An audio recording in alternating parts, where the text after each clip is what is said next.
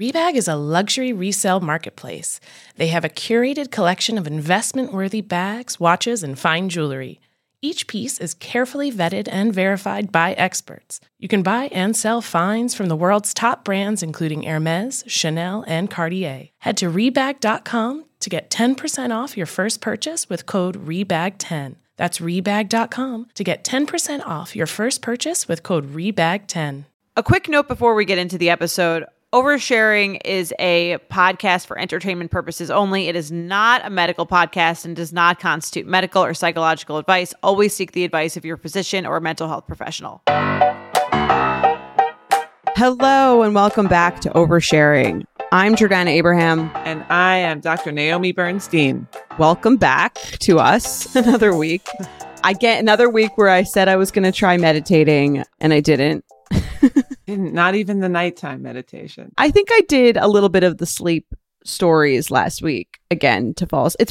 I don't know if you feel this or feel like most people feel this, but all of my anxiety really comes to me as I'm trying to fall asleep. Like right. I'm pretty good at compartmentalizing during the day, and like if I have a problem, I'll like move it to the, you know what I mean? Like I'll stay busy, I'll distract myself, like I can do most things, but I feel like when I'm lying awake, when I'm trying to go to bed, that's when like all the intrusive thoughts get to me, which is why if I'm doing a meditation, it's the sleep meditation to try to like get rid of those. But I feel like what you're talking about is like a little bit more almost like, I feel like my way is like reactive and your way is sort of like a proactive way to like manage your thoughts. And mine is like, okay, they're overwhelming. Let me like do defense. Right. Exactly. Yeah. Which is better than nothing, but it's almost like you said, you can prepare yourself better if you practice it throughout the day or when you're calm, because then what ends up happening is sometimes you can get like a bad association with it. If you're like waiting until you're super anxious or your thoughts are racing and then you try it, then you're like, this isn't working. This is stupid. I'm going to turn on the TV or I'm going to pick up my phone and scroll. And that's what takes my mind off of my worries. And then I can fall asleep. And then it kind of makes you lose faith in it because you're trying it when you're already in a difficult state of mind, which is the idea. You have to kind of practice it when you're okay and gain, the skills and focusing your mind where you want it to go. And then you can use it when things are a little bit tougher. But it's not to say that there's anything wrong with that. Do it. It's better than nothing, I think. Yeah, no, I see what you're saying. You're sort of like setting yourself up to not like it when you're only using it like defensively because you're already in a negative mood. It's like saying like you don't like confrontation and you only do confrontation when like you're in a heated argument or about something else or something. You're totally. And I love the idea of people doing like, associations are so strong. Our brains are wired in that way, like sensorial associations. So if you're going to try a meditation when things are calm, like aromatherapy and stuff like that, so you kind of have this association with this aroma and being calm and, feeling relaxed. And then you can bring it in when you're not feeling that way. And it kind of triggers that part of your brain that's like, oh, right, I remember this scent. I remember this sound, this audio track, this thing that you can associate with a relaxing time. That really does work. That's a great point. I mean, it's interesting just to give, I guess, a little overview. The last time I did used to do meditation fairly frequently, like a few times a week when I was single. And I would be very anxious about like never meeting anyone. I remember like that was like a thing that kept me up at night. Just the idea that like I would be single forever and I would never meet anyone. And it was like I would never do all the things that came along with finding someone. And then I found someone and I kind of stopped meditating because I was like, okay, like that was like my big like keep me up at night thought. And then this week I had a really bad week. I'll probably talk about it at some point, not, I think, at this moment. And it was the first time that I felt like I needed it again. And I wish that I had been doing it this whole time. So I would have... I get it. It seems like a lot of effort to put in for, that one moment when you need it. But it really is going to change all of your interactions and just the way that you look at life and just finding more joy instead of focusing. It just changes your focus. You decide where you want your mind to focus. Do I want to focus on the stressors and the unknowns and the things that I want to try to control? Or do I want to focus on the stuff that I know is here, that's right in front of me, that's also really good? And it makes sense. I mean, like the point of like, for example, like a security system in your house is so you know that it's there if you need it. It's like you can't just get a security system when you're already robbed. Right. It's like not that helpful anymore. Totally. Or afterwards, it would have been like, exactly. Like it's much more, you know what I mean? It's almost like an insurance policy against those things. And they do come up every now and then. Totally. Well, start with sleep and move from there. But even like I think we talked about last week, just doing it on a little small scale each day. Like if you notice just a little bit of upset in your body, you can come back to, I feel my cool breath coming in my nostrils. I feel my warm breath coming out of my nostrils. That's meditation. Just even one single breath is considered a mindful moment. And you could just do that at any point. So even if you can't find the time to sit and do it, just do that. Just find a moment when you're about to go down that rabbit hole of negative thinking, catch yourself and just cool air coming in my nostrils, warm air leaving my nostrils. And that hopefully can just bring you a little bit back to, am I going to choose to follow that rabbit down the hole? Or am I going to come back and say, I've been down there. There's nothing good down there. I'm not going down there again.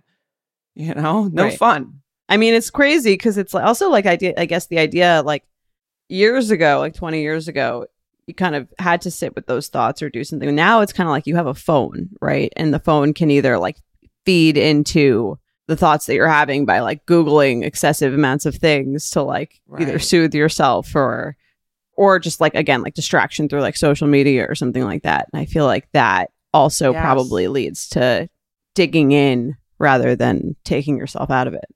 100%. You're exactly right. And it feels in the moment like you're escaping it, or it's like what we talked about last time. You're finding some control by finding a little bit more information. You know, you're going to go online and I catch my mind going there where I'll just have a random thought about, I don't know, whatever it is. Like, what does the cross between a golden retriever and a chihuahua look like?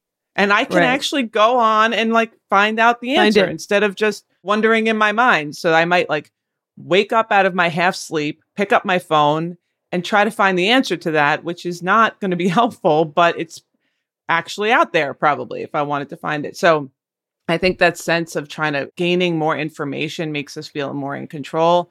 I don't think that's helpful most of the time. What we need to learn is how to tolerate not having information and finding our own calm without seeking it from external sources. And that's the hardest part because there's so many external sources and there is real information, but I just don't think it makes you feel better most of the time. I agree. I mean, like, because the truth of the matter is very few things are fully in your control. There are some things that are in your control, but most things are just going to happen. And like you said, like, if you could just move your mindset around being able to accept whatever happens, then I think that's probably the best way to serve yourself. Amen. Let's get into, I guess, today's topic. I feel like, so today's topic is really, and we have a couple emails about this, is cheating.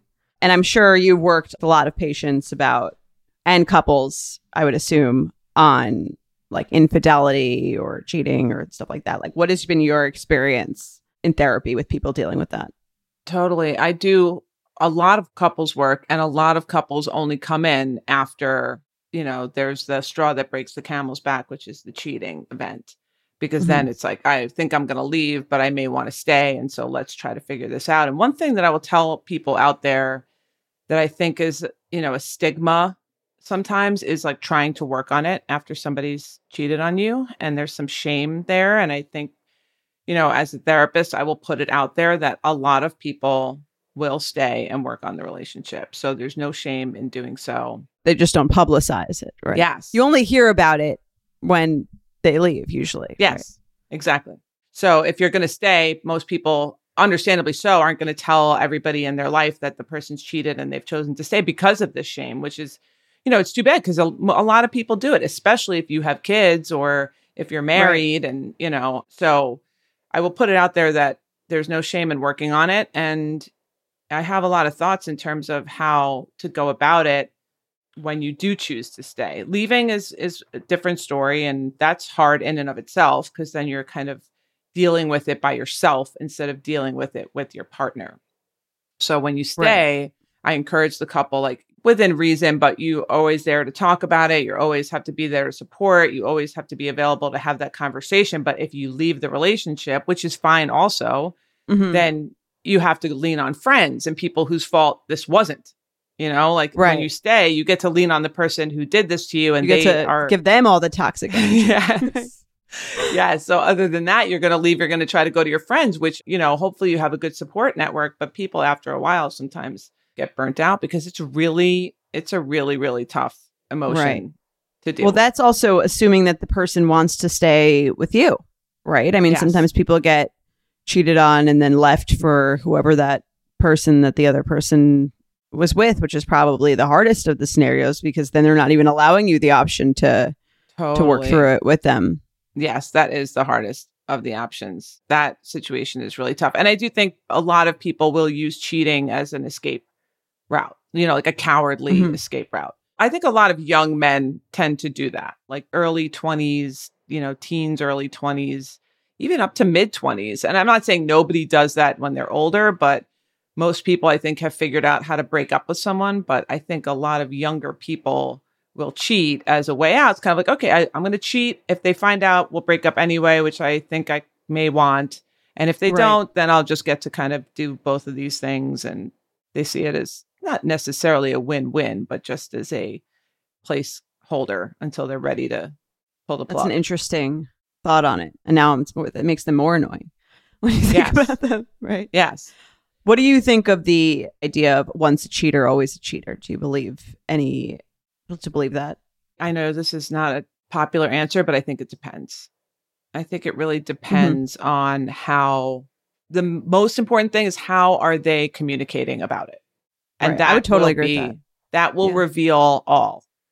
If they don't want to talk about it, if they're closed off, if they're shutting down, if they're telling you you're being, you know, calling you names for asking questions, or if they're being aggressive in terms of being able to communicate, not a good sign. But if they're open to the conversation, I think that could mean a lot. I feel like that's true of that for sure. And anything else that someone has that's like a baggage that they bring into a relationship. So even if someone's like, I have debt and I don't want to talk about it, or I have like a little bit of a gambling addiction and I don't want to talk about it, like any other sort of like thing which maybe causes you to lie or betray someone or, you know, do something. I feel like it's much more about how they've processed it and how they, you know, how open they are to improving the situation and how committed they are to not doing it again is much more important than like what's been done or hasn't been done. Totally. The truth will set you free. If you can be honest with yourself enough to the point where you can speak freely, and this goes to everything, every cycle, you know, if you are vulnerable about being anxious and you can talk to your partner about being anxious, if you're vulnerable about having episodes of depression and you can talk to your partner about having episodes, anything that you can own for yourself, be honest with yourself about it, and then communicate that to another person openly, that's kind of the ticket out. In a lot of ways. For sure. You have a lot of emails that are like cheating adjacent or have things to do with that. Obviously, like it's a huge thing for a lot of people getting over it and dealing with it. Or if you're the one who's done it. Give me a quick overview. What are like a few topics that you get on cheating that you get the emails on? He's cheated in the past. How do I know he's not going to cheat on me? Or he admitted he had a one-night stand, but he, you know, it wasn't a relationship and he deeply regrets it. Or I found out this thing later, or I saw a shady Venmo payment, or do you know what I mean? There's the whole sort of like gamut of it. And I think that there's a sense of, I think trust obviously is like the cheating itself, I think is almost secondary to the idea of the trust, especially when the person hasn't told you. And I think those are two different things. One, when the person like comes clean to you, and the other when you've discovered it. Because there is a sense of like, how can I ever trust this person again if like I found, like they didn't tell me, I found this out about them. Yes. And like, what else aren't they telling me? And how will I ever feel sure that this person hasn't told me again? I've also seen ones where it's like they told me and I wish they didn't tell me. Because now I know, and I almost like, again, it's like less about the act and more about like now it's just like the constant fear that it's happening. I think I've seen where it's raised the question of like, is it almost more selfish to tell you because now they're absolved of the guilt and it's all on you to like process. Do you know what I mean? Right. Yeah, although I really feel, and this is a PSA for anyone who's listening who might be cheating on someone that they actually care and want to maintain a relationship with, come clean.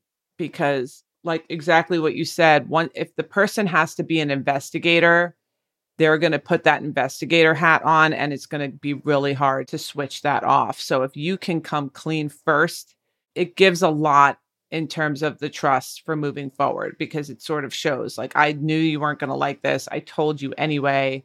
And it gives you some confidence in their moral code. Like they didn't have to do that. So I think that's a very good first step in trust building, is the initial disclosure. Not to say that shit's not going to hit the fan for months and months and months after that. I'm not saying that's going to be great or it's going to be fun. Right. You're immediately going to be absolved of all. Right. Well, I told you. Yeah, no. So it's not going to be that, but long term, if this is someone that you think you want to be with long term, it's going to be better, because it's the first step. And that's the important part of, in recovering from an affair, is like just the honesty at the beginning, which is the only show of my actions I'm going to speak through my actions, and my actions are going to show that I'm starting today and I'm going to be honest starting this moment. So you can mark the day, June 17th was the day that all the words out of my mouth were true from that day forward. And if that can be true, that's a great way to rebuild trust. It's like when you see in like AA or something, like, and I'm an alcoholic, like the first day you're like, my name is whatever, and I'm an alcoholic. It's like, that's this is the day that you're starting. Day. Yep. Right. You're owning it. I don't have much personal experience with cheating, only really the stuff I've heard from our mother growing up that's been like beaten to my head, but about cheaters and how terrible they are and all that. But it's my knowledge, I haven't been cheated on, so I personally don't feel like super connected to tales of like infidelity. But Esther Perel, I did read her book, which I thought was really, really interesting. It's called The State of Affairs, and it's all about cheating and like all the couples that she's worked with, and like the different reasons people cheat and the different like reactions that you can have to cheating. And I thought it was, even if you're dating someone who's been cheated on in the past, or if you know what I mean, like, someone who's been cheated on, I think it's a really interesting topic just to see where they're coming from, and, how that could affect the way that they think about relationships after that. Totally. There is, obviously everyone has their different experience, but for someone who's going through it, it is really helpful to read something like that to normalize your feelings. Like when you feel like a raging lunatic because you're just constantly asking questions, and every time you see the person, it's like there's like the hot white light on their face, and the questions you're coming angry for all over hours again. and hours. Yes. So, it normalizes that to kind of be like, okay, that, so on top of being cheated on, you don't have to feel like now you're turning into a crazy person and there's something like abnormal about you. So, books like that, I haven't read that one, but, or even listening to something like this where you can get some reassurance that your reactions are normal. And then for the other person to get some reassurances that your feelings are kind of normal, in the sense of like, I can't take this anymore. Like, I feel like I can't take the questioning. I can't take the arguing. I can't take the yelling. I can't take the screaming, where it's like, okay, this is just part of the process. If you can read a book like that or listen to something and say, this is phase 2. Totally. It's because the other person might be like, I can't keep paying for the same crime over and over and over again. And I could see both sides of like, the other person can't just like be forced to let it go. And the other person, I can understand being like, well, I can't, there has to be a point where like, we move on. Either if we're not going to move, because the cheater, obviously they did this thing, and we can get into the details of all that, but they're working and they're trying, in a lot of cases, if they're coming to therapy, they're trying really hard, and they're taking a lot of verbal aggression, and sometimes even like throwing things, stuff that, a lot of aggression. They're taking a lot of aggression. And if they get most of the time, there's like a kind of a clockwork path where they get to a point at like a month in, or even 2 weeks in, sometimes 2 weeks to a month in, where they're like, this isn't helping. Like, I'm taking all of this. You're still really angry. This doesn't look like it's helping. I can't live like this for the rest of my life. And then when they come into me, I help them kind of work through that. But that's a very common reaction too. Yeah. I mean, it feels like the kind of thing where if you decide you do want to stay together, like you kind of like need therapy. Like I can't imagine. I guess you could pretend. The only way I've seen it where people work it out on their own is if they just decide to bury it. Like one person's just like, all right, we're never going to talk about it again. We're going to pretend it never happened. And you see that on last season of Real Housewives of New Jersey. How does that work out? I'm interested to see what happens like a year down the road from that, if they're still on the show. Well, it was like a thing that happened 10 years ago, actually. And then like they're from like sort of like a traditional Turkish family. And so like it was almost seen as like the woman's fault if her husband couldn't keep your man. Was cheating or something like that. And he was like cheating on her when she was pregnant. And then this is what she's saying now, is that like whatever, she found it out. And then they just decided she decided because she was like about to have this baby and they already had all these kids, she was just going to like sweep it. He said he wasn't going to do it again. They kind of like swept it under the rug. And then it comes out like 10 now, which is like 10 years later. And all the anger that she had because it was revealed by like a different cast member. And now she's sort of like getting the anger that she like put away. Let herself feel. Right. Coming out then. So I think it does all of it. It all eventually comes out. But I do think if it's the kind of thing where you're going to stay together, I would imagine the help of a third party is extremely helpful. For sure, because you have to push against your grain. And that's sometimes what therapy is. It forces you to do not your natural inclination. And if the therapist recommends X, Y, or Z, you're going to be forced to talk about it when you don't want to, or you're going to be forced to be empathic when you're not feeling empathic, or, whatever those things are that if left to your own devices and everyone just does whatever they feel like, you're going to end up back in the same situation because that's what got you here in the first place. Doing whatever you felt like got you to this spot. And I imagine being the person being cheated on, if like you would have excessive conflicting emotions of like one day I'm like, okay, I'm going to make this work and it wasn't a big deal. And then in the other side of your mind, like, am I this like loser, pathetic person that's just like taking what I'm just taking it and I'm not like, there's no, you know what I mean? Like you feel the need to punish almost for your own self-esteem because you're probably like, well, if I just forgive, then like, what does that say about me that anyone can do this to me, that there's no you know what I mean? Punishment. That's a huge part of it. That's a huge part of it is like the shame and self-doubt on the person who's been betrayed in terms of how they move forward and handle it. And that's really hard because then you're dealing with that on top of, all the other emotions that are coming up. So much that goes into it. This show is sponsored by BetterHelp. I can't say how many times I've thought, I just wish I had one more hour in this day. I'd probably do a different thing with it every day. Some days I would probably call a friend, catch up. Other days I would take a long nap. But either way, an extra hour would always really help me out. A lot of us spend our lives wishing we had more time. The question is, time for what? If time was unlimited, how would you use it? The best way to squeeze that special thing into your schedule is to know what's important to you and make it a priority. Therapy can help you find what matters to you so you can do more of it. I personally have been to therapy for many years and it has been so helpful, not only in prioritizing what I want to spend my time on, how I want to live, but also helping me optimize my relationships and use that time more wisely, like use that time to create better bonds with people, more intimate experiences. If you're thinking of starting therapy, give BetterHelp a try. It's entirely online, designed to be convenient, flexible, and suited to your schedule. Just fill out a brief questionnaire to get matched with a licensed therapist and switch therapists at any time for no additional charge.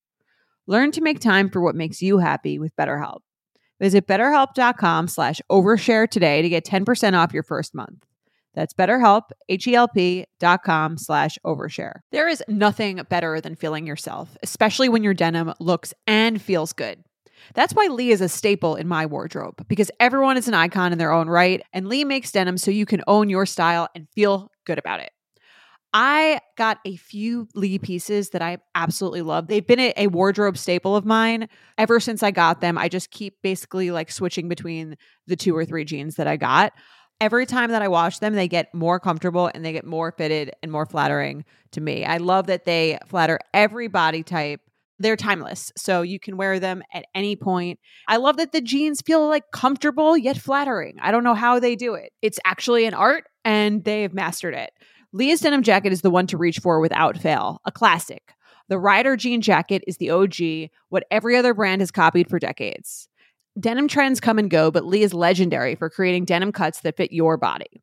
Their spring collection is here, so get the freshest looks and cuts before anyone else. You can find your Lee fits by visiting lee.com. That's lee.com to shop spring looks now.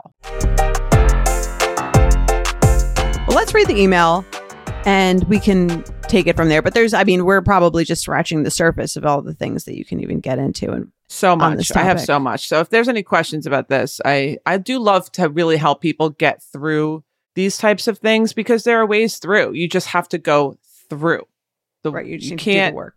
Yes, you need to do the work. And honestly, I tell couples a lot of times, and a lot of times the betrayed partner doesn't like to hear this in the beginning, but a lot of times if you do this the right way, your relationship can come out even stronger than what it was.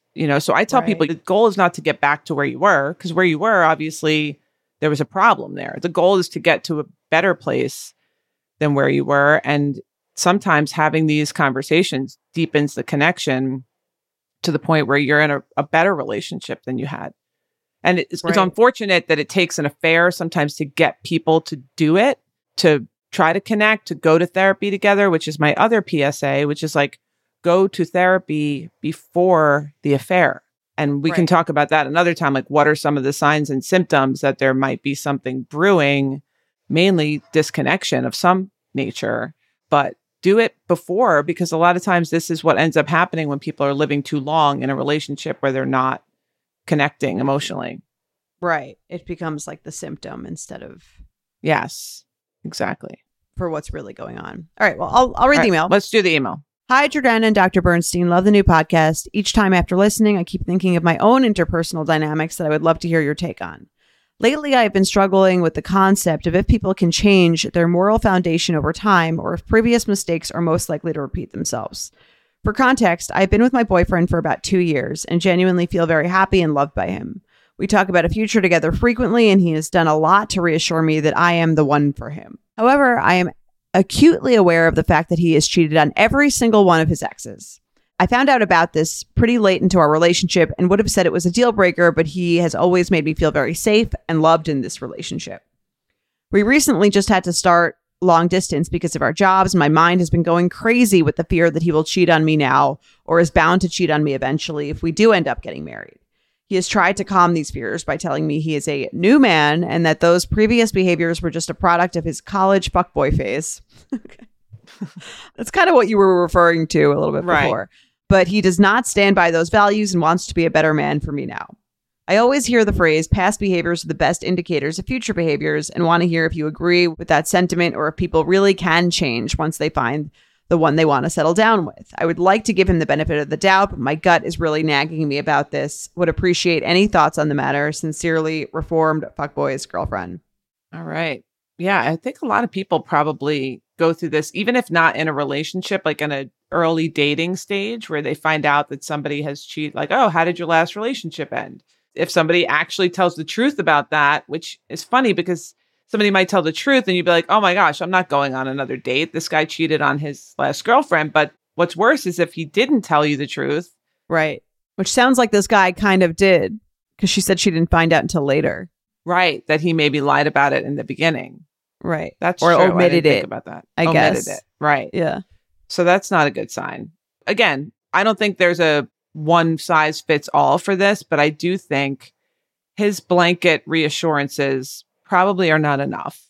Just the general, you're the one for me, and let's go on vacation together next summer. Right. That was my fuckboy stage, to me, isn't like a true, that's like a very like superficial introspective comment.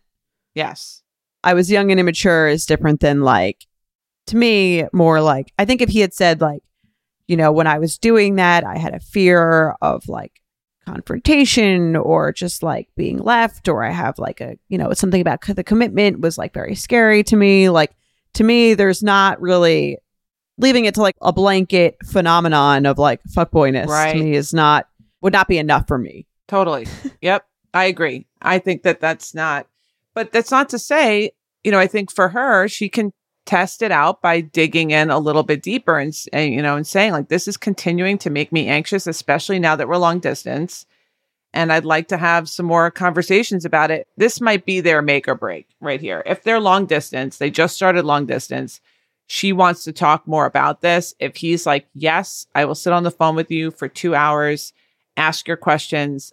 I'm going to share with you my introspection about why that happened. And I agree, not just college fuckboy phase, but like you said, I was insecure. So I needed attention from every, pretty girl that came across my path or whatever it is. Like just digging a little bit deeper, I think is going to show that he's actually able to be introspective enough to prevent this from happening again. Yeah. And I mean, in terms of like the past behaviors aren't indicative of future behaviors, or are indicative rather, I think there's something to that. I don't think it means like that they definitely will, but I do think the idea that someone could do something does indicate that it seems more likely than if they had never ever done it and had a strong stance against it. To me, that would, in terms of like probability, I would say that would be higher. Doesn't mean it's definitely going to happen.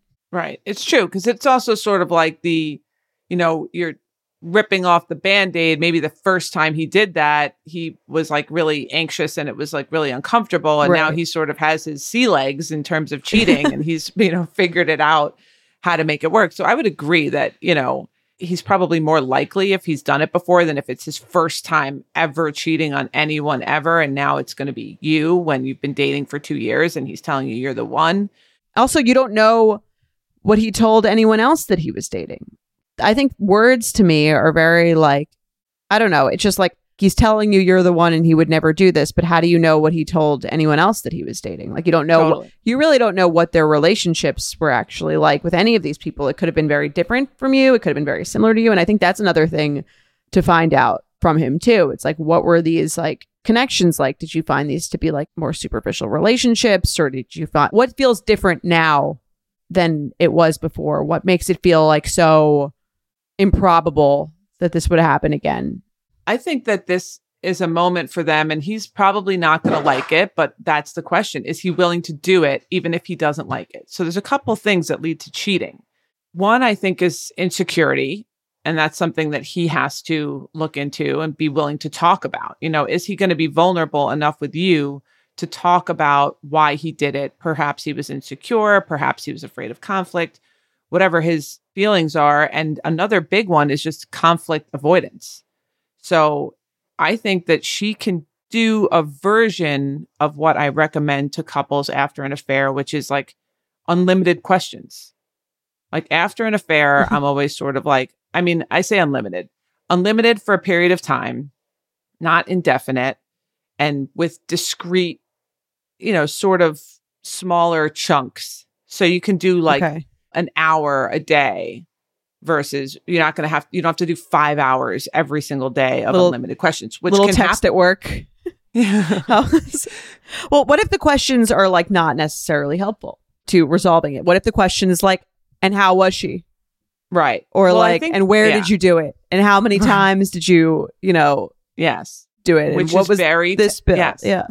It's very, very tempting to get into the nitty gritty. And that's where I always tell. Is that included in the unlimited questions? Part of the therapy is I tell the betrayed partner, you have to be responsible for your own emotional health here. So if you're asking questions that are making you feel worse with the answer, then you probably should take responsibility to stop asking those questions and not be, if you're looking to work on the relationship, you can't be injecting yourself with more negativity. But sometimes people do feel better after asking some detailed questions because otherwise their mind is running wild with possibilities.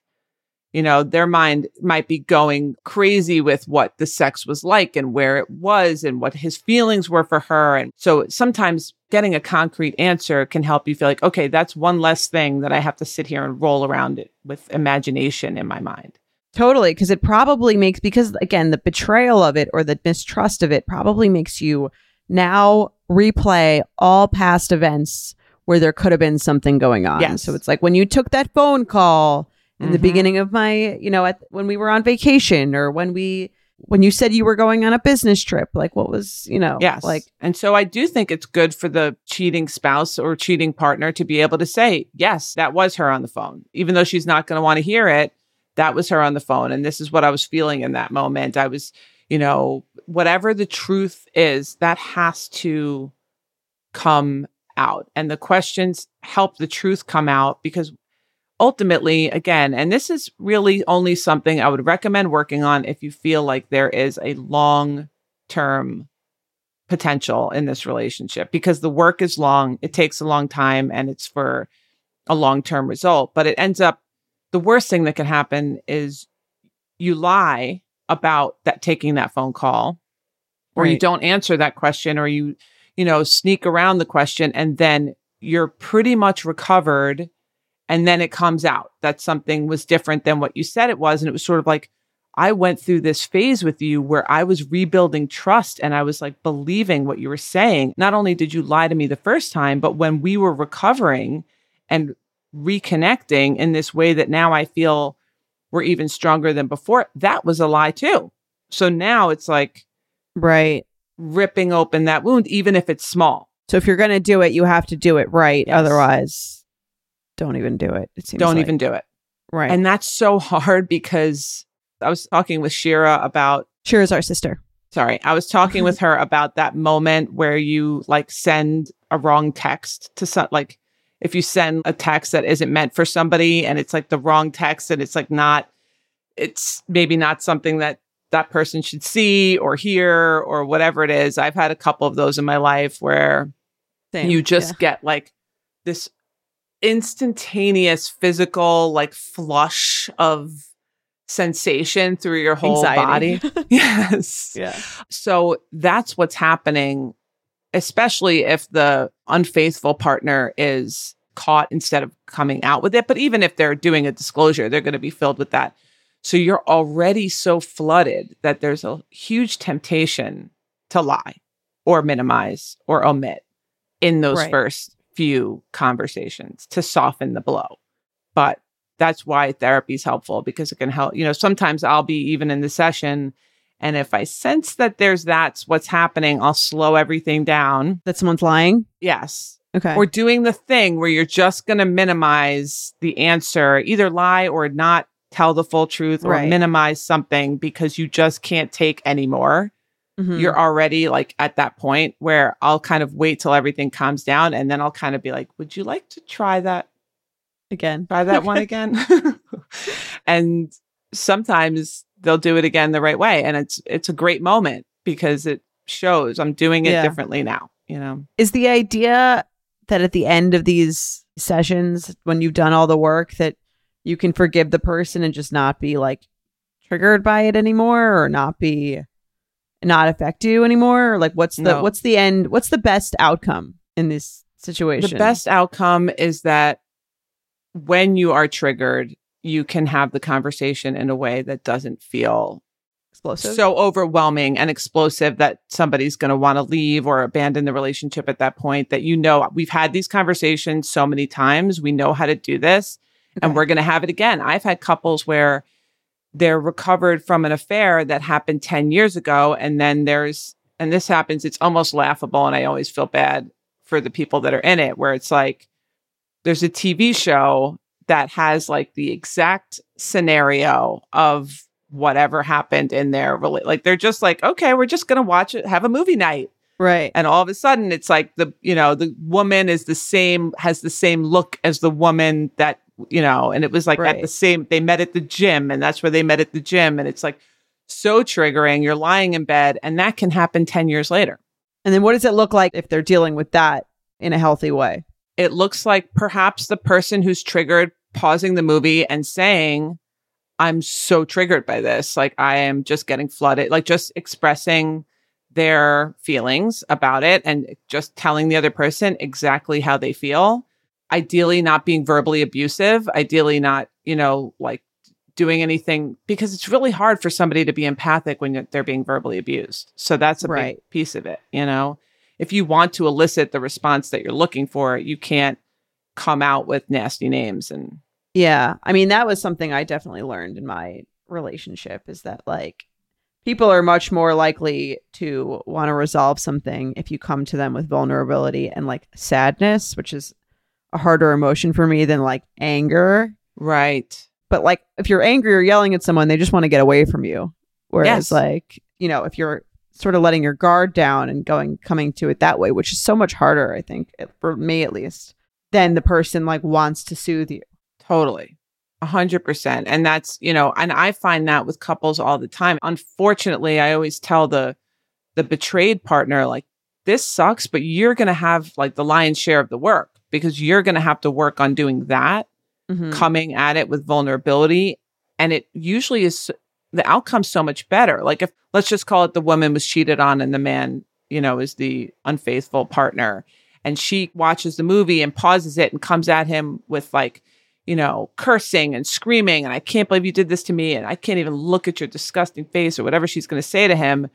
It's going to be very hard for him to lean in softly and gently. But if she's crying, Right. and she's just like sad and, you know, more like, she doesn't have to be quiet, but the words that are coming out of her mouth are more about how she is feeling in that moment and less about attacking him.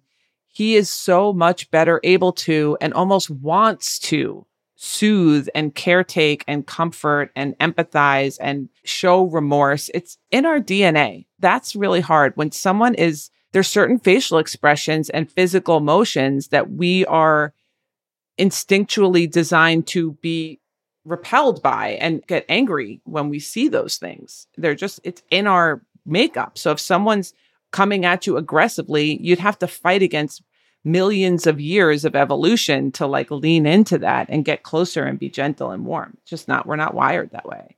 So that's how that would look. It would look like that. And then it would look like the unfaithful partner being very open to set aside everything else that's going on, lean in, have that conversation, apologize again for the 50 millionth time, ask questions about how she feels, be curious about her emotions, and just really lean into those emotions. And you're going to have to do that periodically for the rest of your relationship.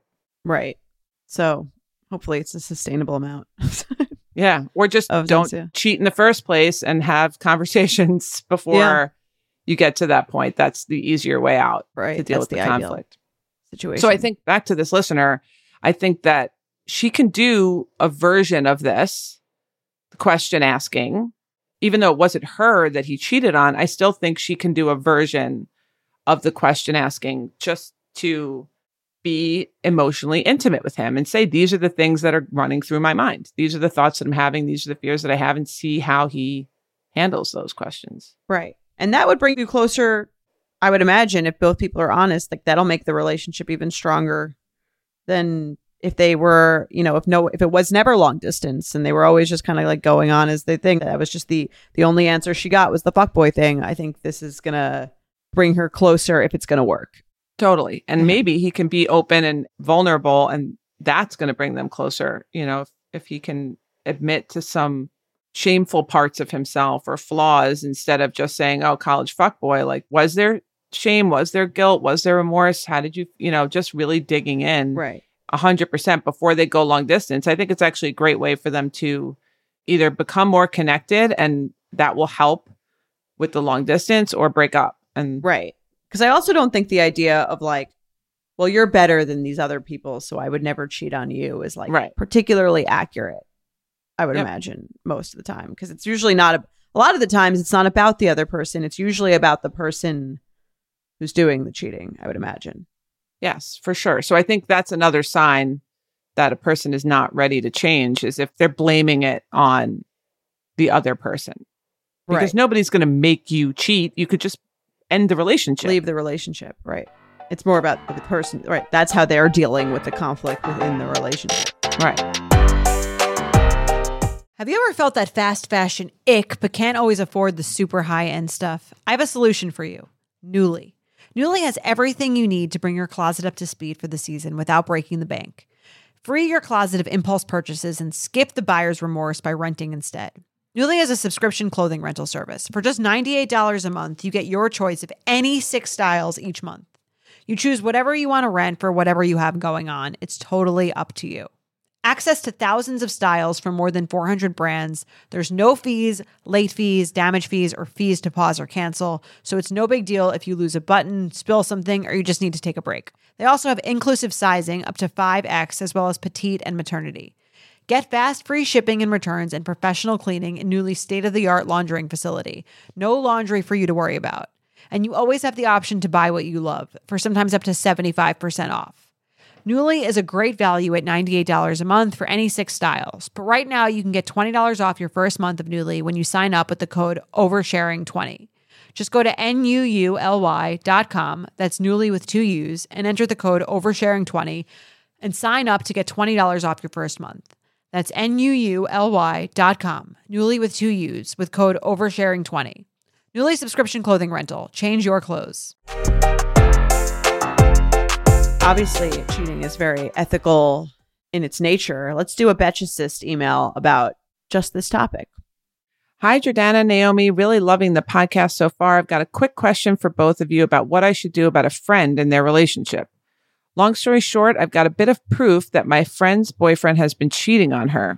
Sad face. She has the same information that I do. Don't include the sad face if you're going to tell her.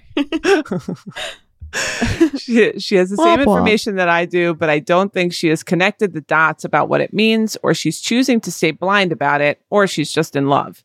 However, she's got a big international trip coming up with said boyfriend, and I'd like to talk to her about the cheating. Is it worth it to risk ruining her trip, or do I wait until afterwards to say something or say nothing at all? I'm a bit stuck because I've been in her situation, boyfriend cheating and me not finding out about it, and I'd really hate for her to continue to move forward with the relationship and getting more in love when he's clearly stepping out on her. She doesn't deserve this, and I'd really hate for this to continue. Thanks for your advice. Interesting. I mean, she doesn't really give any details about how she's connected the dots and the other friend hasn't connected the dots. Right. So I don't know how accurate is what she's saying. I assume like she seems pretty sure, I guess. Yeah, she does seem pretty sure. Let's go on the basis that she knows, and it sounds like the other girl is maybe in denial, and maybe she's having the same thoughts of like, but I have this big international trip coming up. I don't want to ruin it. My take is I do think that it's worth bringing up the conversation before the trip, because I think when you do, and I don't know if they travel often together, but I think when you do a trip like this, it really does bring you closer and you create all these memories and have all this connection. And I think that might make it a little bit harder for her to get over the breakup after having such an intense emotional experience. I'm sure they take a ton of pictures and like all that stuff. So I would bring it up, but I would bring it up in like a I kind of way, not in like an accusing way, but just sort of like, this, that, and this makes me concerned. And then that's the most that you can kind of, right. And then you've done your duty. You've brought it up in a light, gentle way. And now she has the option if she wants to deal with it before the trip or after the trip. But you've done your duty as a friend in letting her know. Yeah, I agree. She shouldn't be like, and we all know that like Brad is cheating on you and you should dump him. Almost like not like giving her directives, but just saying like, this thing has been weighing on my mind. I just wanted to talk to you about it. And like, just because I would want to know. Right. Or. And she had this happen to her. So she sort of can she can make it kind of like about her a little bit.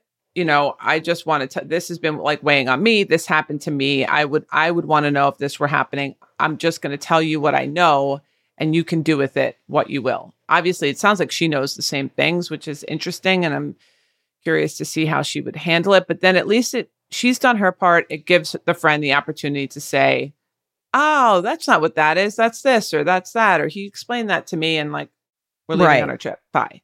But at least you've done your part. And that's her choice. And like, if that's something that she wants to do, I think that you have to let her play it out on her own. Most people don't do things because someone else told them to. Yes. And if she's feeling like in denial or very defensive over the relationship, then like let her have that. But I think if you're her friend, you've done all that you needed to do just by saying what you know and giving her the opportunity to have someone to talk to about it. Because again, like maybe she kind of feels like she's kind of embarrassed about this thing. She doesn't want to like say it because she wants to protect the relationship. But if you're kind of like opening the door in that way and saying like, I've noticed these things that make me a little worried about you, then she can either like lean into that opportunity or continue to deny it. And that's kind of like her choice, but you've already done all you need to do. Yeah, I do think the approach is important. The way that, and I agree, as a friend, it might be really nice for you to do it softly and non-judgmentally so that if she doesn't end it now, but she decides to end it later, that you're someone that she can talk to about it that's, going to be supportive instead of making her feel badly or shameful, like we talked about, like the shame in staying with someone once they've cheated. Now you don't even want to go to anybody because you feel stupid or like they're going to judge you. Yeah, I do think there's the possibility, though, if she does say something that the friend like maybe distances herself if she does choose to stay with the guy for whatever reason. I could see her, and she should be prepared for this, for her potentially distancing herself from this other person, especially if what she's saying is true, because if she's not ready to face that reality, then this is the person who's sort of been upfront with what's going on in the reality. And so in an effort to avoid that, she might avoid the friend a little bit. I totally agree. Happening. So yeah, you're going to have to be, like you said, I think prepared that this may change your friendship perhaps, but you can rest in knowing that you did the right thing and you did what you would have wanted someone to do for you. Right.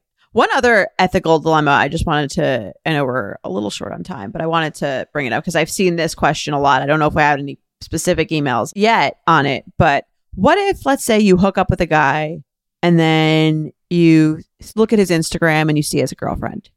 Should you message the girlfriend, tell her that you guys hooked up? I've seen that question a lot on You Up. Right. Oh, interesting. You don't know this person.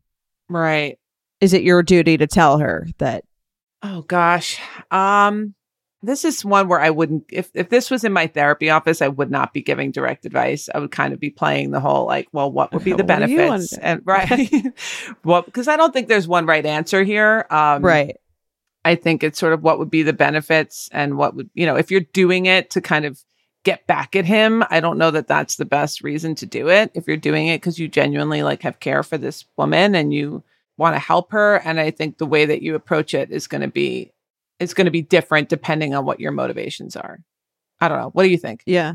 I think I wouldn't do it because I don't know anything about their relationship. I don't know if they have an understanding. I don't know if and I agree. I think most of the time it's usually, even if you won't admit to it, it's usually sort of as a way of like getting back at this guy who like maybe hooked up with you under false pretenses or something like that. And it's almost like you don't know also how crazy people are. Right. So like, this other, you might just be throwing yourself into like a completely insane mix of like two very crazy people maybe, and someone's like gonna get revenge on you, or someone could be like wanting to, you know what I mean, either one of them maybe. I would just like almost like stay away from like I think Jared has said this before, like it's like a house that's on fire, because especially if you didn't know, I don't think you necessarily like owe anyone to be yourself getting involved in this situation. It's one thing if you're like having a long-standing affair and you know everything, and you know what I mean, like you know you're deeply implicated into the ups and downs. But I don't know, to me I'd be almost like a little scared to involve myself in some other potentially like extremely dramatic, and I don't know. Yeah, I do agree with that. I don't think there's any reason to inject more negativity and drama into the world. If this was a friend, someone you knew, someone you liked, somebody you cared about, that's different. But if it's a total stranger, I agree. I would just steer clear. Yeah. And they'll find out eventually, I think, on their own, I would imagine. Yeah. And maybe that's their path that they're on. You're not really in their life as a player that gets to influence that for them. So yeah, I would agree. Yeah. And if you didn't know, you truly didn't know, then like this isn't really your thing to work out. This is someone else's thing to work out. Right. And it's just, sometimes these situations, if there's unhealthy players involved, it just creates a lot of drama, like you're saying. And, some now girl's going to be texting you at work and asking you questions about where and when and how and who. And you're just, Or maybe the other guy finds out that you told her and now gets very angry at you and starts also texting you crazy things. Like, who knows? Right. Totally. I don't know. It's very, potentially dangerous situation. Should we do some triggered? Let's do some triggered games. I'm going to rate the triggers scale of 1 to 10. Becca, should we play the first one? It's a voicemail. Hello, Oversharing Podcast. I wanted to share something for triggered. I was on a flight and I was playing the Delta flight with the screen. I was playing a little game, the word scramble, because I'm bored as hell on this flight. And this woman starts touching my screen and she came up with a word on my screen. Should I be triggered? Should I hit her in the face? I'm just kidding. I didn't do that. But I was just appalled. Like, people argue over who gets what, like, armrest in the middle seat. I definitely get my own screen. I don't know. Tell me what you think. Am I being dramatic? Would love to hear. Love you guys. Okay. That was very funny. Very funny. And that is kind of crazy. Yeah. But you always say, I don't know if it would be triggering, but it is kind of weird. It might be kind of annoying. I would give it like a 2 because I think I would almost like it because it'd be like, okay, this is a great story. Like, right. This is absurd. Assuming Right. I wasn't like that invested in the game, I think I would have to be like pretty like. Right. Like it was the last word. You've been trying to get it for like 15 minutes. Hours. And then she comes in and she's like, oh, that's what it is. And it's like dejecting because you're like, oh, you're so much smarter. You just came in and like found the word in 2 seconds. Right. B, you've just taken all the wind out of my sails.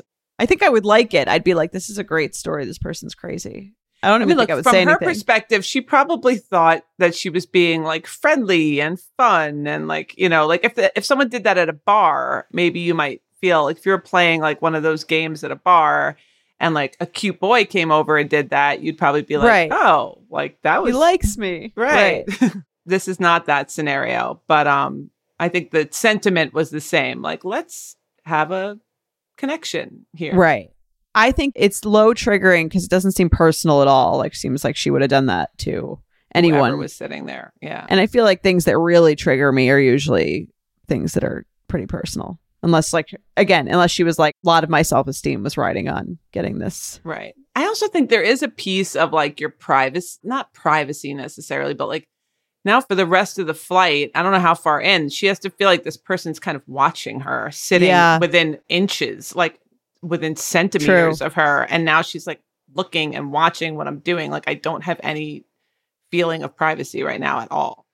So that could be sort of triggering. I was once on a red eye. I was in a row. There was an empty seat in between me and this other woman. And she, I guess, fell asleep and like put her arms around me like while she was sleeping. I felt very uncomfortable. Oh, that's she so was like, uncomfortable. she was like, hold it. Like, she was like, oh my God, I'm so sorry. I thought you were my fiance or something. But then she did it again. That was a very uncomfortable flight. My gosh. Wait, so how long did you sit there before you like found your way out of that?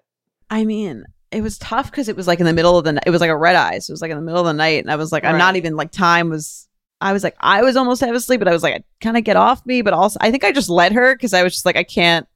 Again, I'm going to be sitting. I can't really get away with not sitting next to this person for the rest of the flight. So I'm just kind of like, snuggle. We got to do it. I mean, she was kind of doing that. It was very weird. That's but awkward. yeah, plain boundaries. That's some conflict avoidance on your part. At Probably. That point. I mean, what was I supposed to say? Like, I get it. It's it feels very how would you rude say to it? be like, I would have probably just moved. I think I kind Physical. of did that. And then she like woke up and she was like, oh, I'm sorry. But then she Okay. did it again. Oh gosh. That's what I'm saying. Then she like fell asleep again, where it almost like didn't seem like an accident. And I was like, Oh my okay, if you were a gosh. man, I think if she were a man, I would have felt like a lot more comfortable being like, please, off. like, Right. get off. I don't know. It felt less invasive, maybe. Right. It because of wasn't that, like but it didn't feel like aggressive or like he was trying to do like she was trying to like do something perhaps to you. It was just, right. oh wow, that's really funny. I don't know. I forgot about that until this moment. But yeah, on a plane, any situation where you can't like confront someone and then if it doesn't go well, just leave, I think is Yes. very hard for. I don't like confrontation in general, but to me, that's like the worst case Right. scenario. Now you're You know? sitting there for so many. But I think any normal person would be the one that would feel uncomfortable. I don't think anyone would be upset with you or think, what a bitch. She didn't let me snuggle with her on the plane. You know, Yeah, I should have used that to practice, I guess, my conflict tolerance. yeah. Well, you would have just been like, sorry, could you just please? I don't know if I would have Person- even verbalized. I think I would have acted like I was trying to preserve her sleep, but just like gently put her body parts back on her chair. On herself, on her own self. Yes. That's really funny. I'll try that next time. Oh, those are good. Send those in if anybody has those. For plain, that's especially. really yeah. funny. Yeah. Plain serious. All right, let's do another one. Okay, let's do another one. I broke up with my boyfriend of 4 years 6 months ago and have never been happier. However, ever since the breakup, I've had several close family members and friends tell me how much they've always hated him throughout our relationship. I'm currently in a very happy and healthy relationship, so I try and let the comments slide, but it still hurts my feelings since I spent a significant amount of time with my ex. I see clearly that my ex never treated me the way I deserved, but that doesn't mean I wish him any ill will. Everyone is entitled to their own opinions of him, and I've clearly moved on, so how triggered should I be?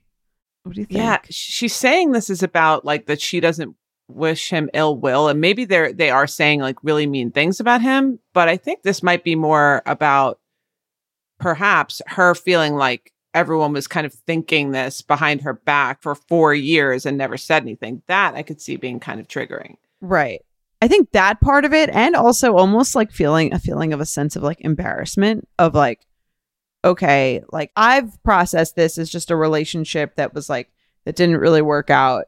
And you're processing this as like sort of this embarrassing person that I dated for that long. Right. Like I should be ashamed of, because sometimes who you date feels like a reflection on you. So I wonder if that's part of it where she's like, oh, like everyone thinks she was dating this loser for all these years. And she's the kind of person who would date them. I think that would be a fear of mine, maybe. But I do think they're saying it as a compliment of like, sometimes people say that when they're like trying to like make you feel better about your decision. Right. Exactly. Like, oh, this is definitely the right decision. Don't look back. Everyone hated him anyway. Right. So I think they're saying it to try to be nice, but to me, it would be more triggering if they were like, we always loved, you know, yes, whatever the ex's name I'm was. so sorry. Are you sure? Right. You know, you guys can't work it out. Like that would be so much worse to me. But I could see being annoyed on the other end too. I'd give this a 6, maybe a 7. 7. Yeah, I could see. Like you said, I think the other one, the reverse would be like a 7 or an 8. That's true. But I would agree with a 6. I think it, you know, it probably touches on her own insecurities of dating him. And also, I think she's the only one that probably saw, you know, that had all the connection and the good times and all the stuff that made it great. And they're not accounting for any of that. So it makes her look kind of crazy. Like, how did you date this guy? All he did were these things that he did in front of us that we didn't like. I'm sure there was a lot more to it that she's probably feeling like, but you don't even know. Like, he was a pretty good guy in a lot of ways. Yeah, because sometimes who we date feels like a reflection on like who we are. So if someone doesn't like who you're dating, it can kind of feel like they don't respect you if they don't respect the person that you've chosen. And 4 years, 4-year relationship, that's a long time. Let's do one more.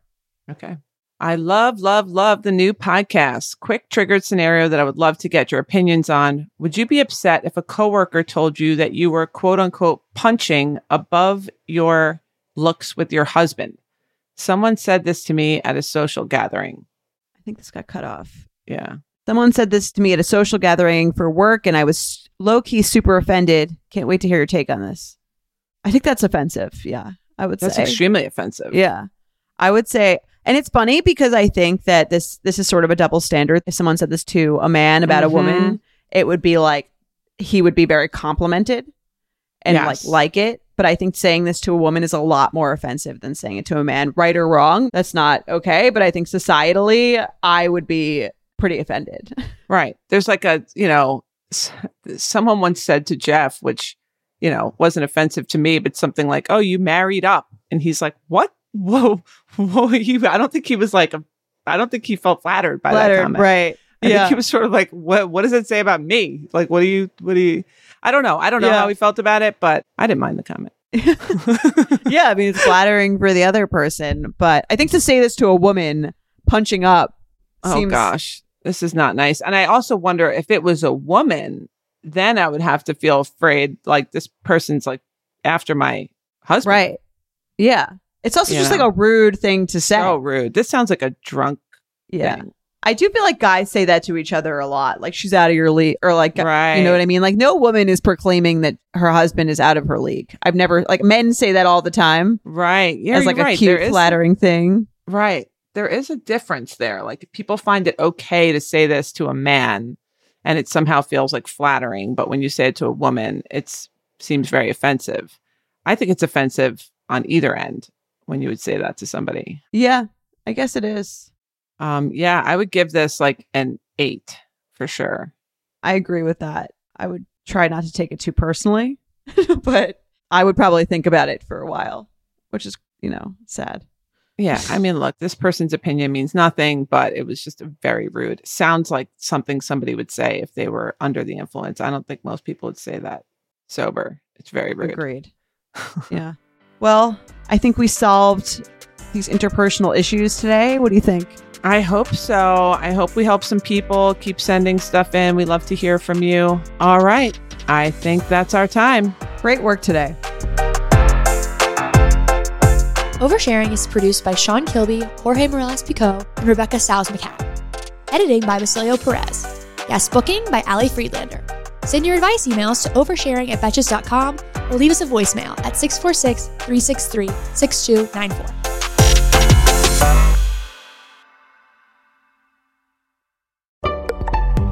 Betches.